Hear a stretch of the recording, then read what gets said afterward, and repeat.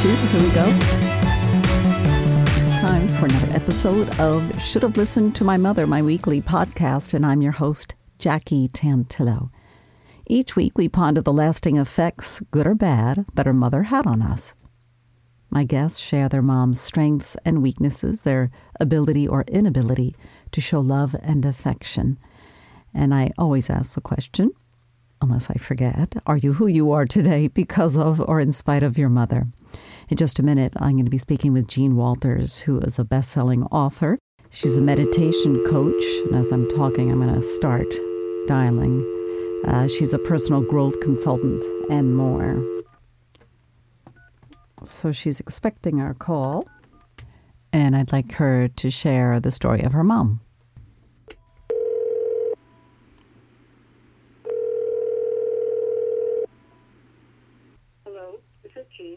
Oh, hold on one sec, Jean. I got to push the button. Are you there?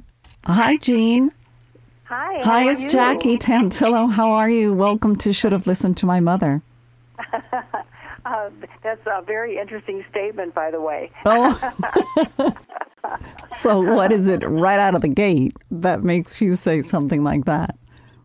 Well, there were many things. My mom was very wise in many ways, but also she was also very frightened and frenzied and anxious in many ways. So it's like, I think like me, like many other people, have to decide which part of their mother they needed to listen to. Yeah, it's a little bit of both sometimes. What is your mom's name, or what was your mom's name? Helen Elizabeth Davenport. And what did she go by? Did you guys... Well, my dad called her Red, by the way, but, and I'm not sure exactly why that is, but anyway, but Helen was, she went by her first name, Helen. Mm-hmm. And the red is in the color red. Yeah, I guess that's so. Term of endearment. Hey, Red. Well, that's hey, Red, great. And, yeah. So they had their own little nicknames for each other, which was kind of cute. Did you grow up in the Midwest? Yes, I did. Yes, I live in St. Louis, and I grew up in St. Louis, and it's a nice Midwestern city, I have family there, and they love it. Oh, do you? Do you have family here? Oh, that's cool. Yeah. It's great city. Okay, so we have to go back to talking about your mom, and then we can go back talking about St. Louis. Yeah, it's okay. That sounds good. I read a little bit of your book. Before you picked up, I mentioned to my listeners the title of your most recent book, The Journey from Anxiety to Peace. And yes. I have watched some of your meditation videos. If you just Google Jean Walters on YouTube, you have a plethora of choices. So knowledgeable and insightful. Yeah. And as I said to you in previous emails, your demeanor, your mannerism, you emote peace and calm, which is really, really important, especially knowing what I know now about your relationship with your mom and all that kind of stuff when you were growing up. Yeah. So you mentioned in your book that she was very loving, and yet she had some issues. Like we all have issues, but she had some issues. She truly did. She was loving in that she always put her family first, and she gave her 100%, and she took care of my grandmother, and, she was the center of our family. I mean, she really was, and she had a lot of wisdom, but she also had a lot of fragility and nervousness, and I think in today's age, she probably would have been diagnosed and put on some sort of medication, but that wasn't there then, and certainly if it had been, it would have been popular. But of course, nowadays people are doing a lot of that, almost randomly in a way. But the thing when I look back on my mom, the thing I really appreciate about her is that she taught us responsibility. We had chores to do, and we were responsible for that. And it wasn't about, nowadays you hear about kids like arguing about their chores. There may have been a teeny bit of that, but mostly we just knew what we had to do and we did it. And I honor her for that, because I think it really helped me become the person that I am. That I realized early on that if I wanted something, I needed to go get it myself. And I don't mean that in any negative way at all, because I think it really taught me how to be strong and resourceful. And my mom was resourceful, too. So there was a lot of good that came out of her parenting. When you say we, you have siblings? Yes. I have two sisters. One is a twin, and I have an older sister. So you're a twin. Who's older? You or your sister? I am. I always consider myself the middle child, because my twin sister always played it up that she was the baby of the family, and she really liked it. I mean, she really liked that designation, and I would never have touched it with a 10-foot pole. Hey, but that's great, because usually twins argue over, who was older, so that's good. She's smart. She just went for the baby of the family. Well, some people might call it smart, but I think it was basically a big mistake on her part, because when she was going for the baby of the family, she made some of it like a victimhood thing, like, poor me, I'm the baby of the family or something. So, yeah, and I really, that's why I would not have touched it, because I just saw a lot of the way she did it as being more of a victim, and I know there's a lot of people who play that role in life, but I discourage it, because it really keeps you from your power. It keeps you from being the powerful being that you're meant to be. You mentioned your story, and I think you're talking in reference to your mom in your recent book about her anxiety and nervousness. Or other people that you've met with or worked with, clients, they make it their story, so that's their whole life. They put the big banner out in front. Yes. Did your mom do that? Or did she disguise my it? mom always saw her, unfortunately, which, was the way she kind of deluded herself. I think she always saw herself as less than, and I don't think she really understood how powerful she really was. But she always saw herself as less than, and I thought about it a lot, growing up, like, what is it in her that makes her believe that she was less than? And then there were a lot of things, like she was the only girl in her family, and I think at that time girls were not as valuable. A lot of that dates back to women are not as valuable as men, etc. And she thought of herself, she was so sensitive, and she was really psychic, by the way. But she saw herself as so sensitive, and I think a lot of her nervousness came from that sensitivity, because I think she didn't know what to do with it. Wow. And was she intuitive? She was very. She was downright psychic. I think her fear was that it made her different. And so then that just added more evidence to her that she's less than, or she's not as good as, other people or something like that. I'm putting words on feelings that I had, that I observed with her, and because I saw her as being the force, in the family, but she saw herself as less than. So, that influenced a lot of how she responded to things. But she was really resourceful. When she decided she wanted to figure out a way to get us a prom dress or something, she figured it out and made it happen, So I honor her for that. I thought, those were ways that I saw her magnificence, but I don't think she calculated it that way. What was her mother like? Your grandmother, maternal grandmother? Her mother lived with us, and she was a hardworking German woman, and she was there with us, growing up. The thing that was interesting about my grandmother is I could not find a picture of her that she ever smiled. And so it was almost like this German sense of, like, you do your duty and you work and you get things done, and then you die. And then you die. Something like that. There you go. That was my grandma. Wow. She was a good lady. She was a good lady, but I just never saw her as being happy, Never doing the fancy two-step or anything. No, not at all.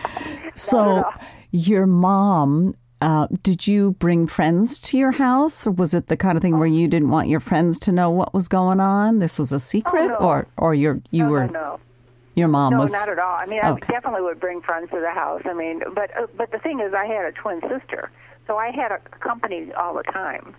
You know, we always played games together, and we did like the equivalent of Barbie dolls then, and so but we definitely brought friends to the house. It wasn't so much a thing then it is now.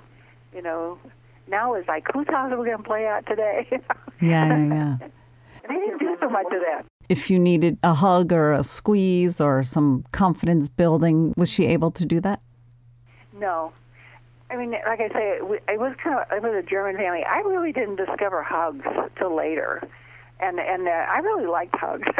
Hugs are good. But I still like hugs a lot. But we didn't do any hugs back then. We just didn't. And I don't think it was, a lack of love or anything like that. I just think that they were just, like a German family that just got things done, and and you didn't think about hugs or cuddling or things like that.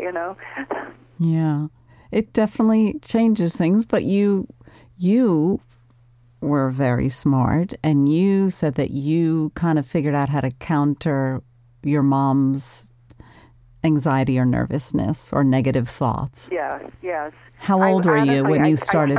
How old were you? Yeah. Do you know?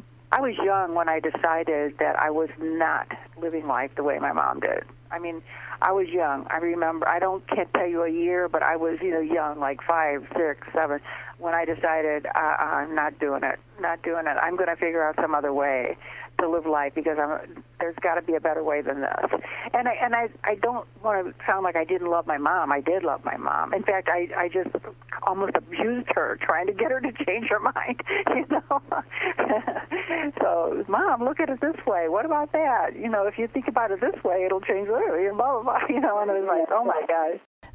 That's a pretty heavy burden for a young child to take on that role. Well, the thing that I appreciate about it, though, I never thought of it as a heavy burden, but the thing I appreciated about it is that I was so determined to find another way that no matter what she said, I would come back with a positive statement. So in a way, we were kind of at each other, But I was so determined to find something good in everything that it really helped me through my life, because to this day, no matter what anybody says, I can always find another way to look at things, I was going to say, she helped you figure out who you are and what you're good at. Yeah. And, by hook or crook, But at the same time, I have to say this, because I don't want to down my mom, because she was a good lady. But the thing is, when she was getting ready to die, she said to me one time when we were alone, and she said, I have never understood you, but I really do respect you. And I thought, wow, that is so cool. Because I thought, that's really all I ever wanted from her was respect. And because I knew she loved us all, but that was interesting because she never got why I did the things I did, why I was so dead set on living a different life. But she did respect it. What more could you want, really? How old were you when she died? Oh, I was in mid-30s. I don't remember. I don't remember at this age I did this or that age I did this. Right. But I was in my 30s, and I had kids that were, fairly young. Right. Yeah. But would it have been something nice to have heard when you were in your 20s? Oh, sure. Right. So you could understand your relationship better. Sure. People acting it out is much more important than people saying words, And even though we were kind of at each other, I did back off after a while and decided that, I really don't want anyone telling me how to live my life. And so I thought I had no right to tell her how she should live her life. So at some point I backed off and said, you know what? Be the person you need to be. And I didn't say it in my words. I said it in the way I treated her. I just didn't interfere any longer. And I thought that was a good thing to do. That was a good thing to do. As they I say. didn't need to hassle her anymore, you know. All right. Well, actions speak louder than words, right? Yeah, so you are very, exactly. very smart. And did your sisters have the same understanding of what was going on, or they thought you were crazy? Yeah, your sisters. Oh, no, they just saw me as sort of walking my own walk, you know. We were all trained in a certain way, you know, the goal of life is to be married and have children, you know, that whole thing. And so we all kind of got married early and had kids early. And then at some point I even woke up and thought, you know, there's really more to life. I mean, this is not the whole bag right here. There's more to life than this, you know. Mm-hmm. So you know, as with everyone, really, we have to find our own way. Our parents can't do it for us. We really have to figure it out ourselves.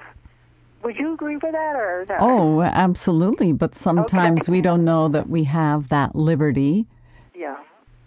Well, I agree with you. I think some people don't know that. Maybe that's one of the big values that you can offer with your podcast, you know, that we do not only have a right to do it, but we have an obligation to do it, to find our own way and you know, not just be a clone of what we were raised with. Right. It's self-confidence, I guess, that it, like, oh my gosh, I don't have to follow. And like you said, your mom said, get married early, have children, you know, that traditional route, but it isn't for we're not all cookie cut, right?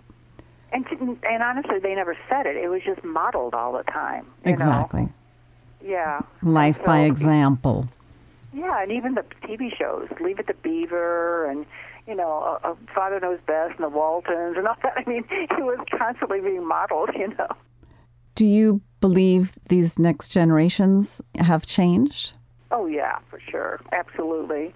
I mean, it's not so much that I am woman, hear me roar, but it's more that they really take their education seriously.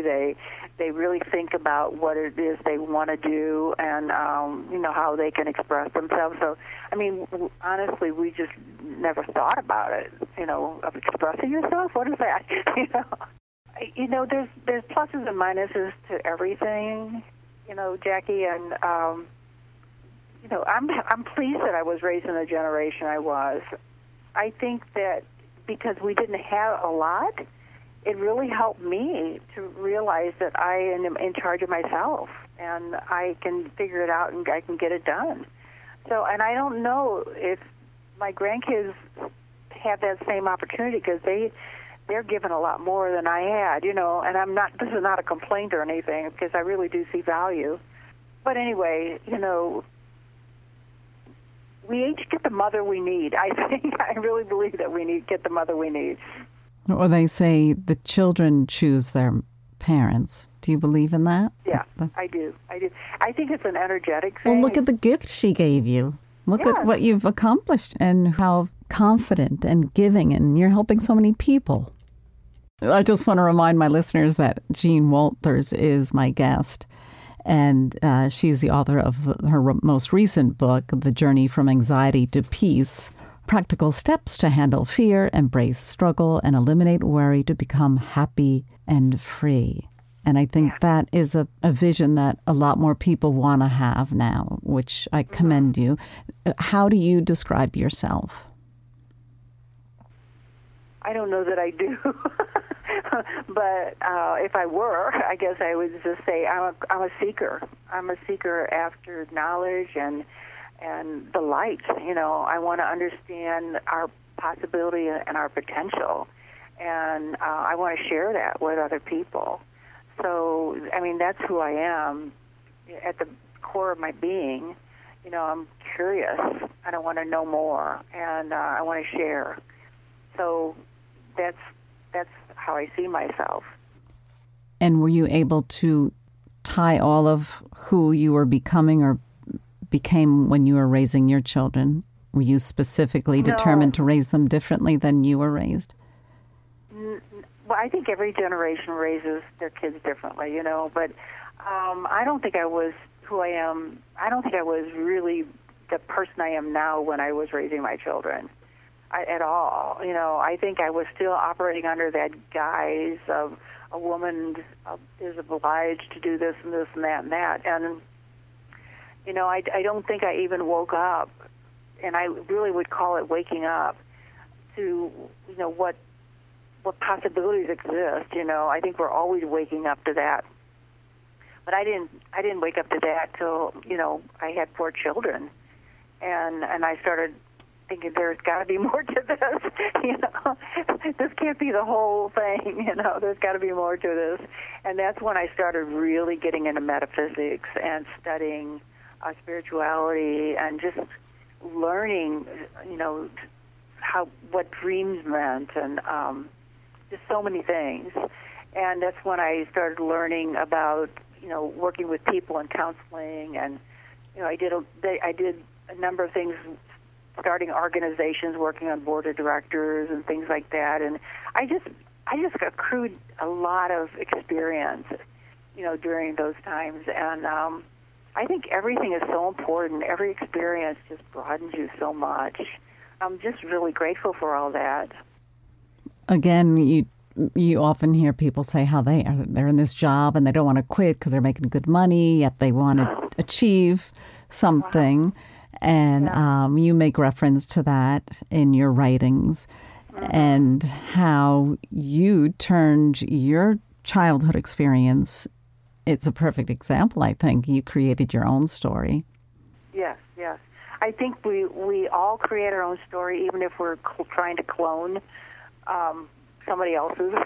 We're still creating our own story. And what I encourage people to do is what I would call living their truth. In other words, what is it that brings you joy and happiness? What is it that you find, where you find peace? And, I was talking to someone the other day, and she was just like so disgruntled. And I said, when you're in your kayak on the lake, are you disgruntled then? No. And I said, well, what do you feel then? And I knew the answer. And I said, well, how can you feel that all the time? What do you need to do or be? And I mean do or be.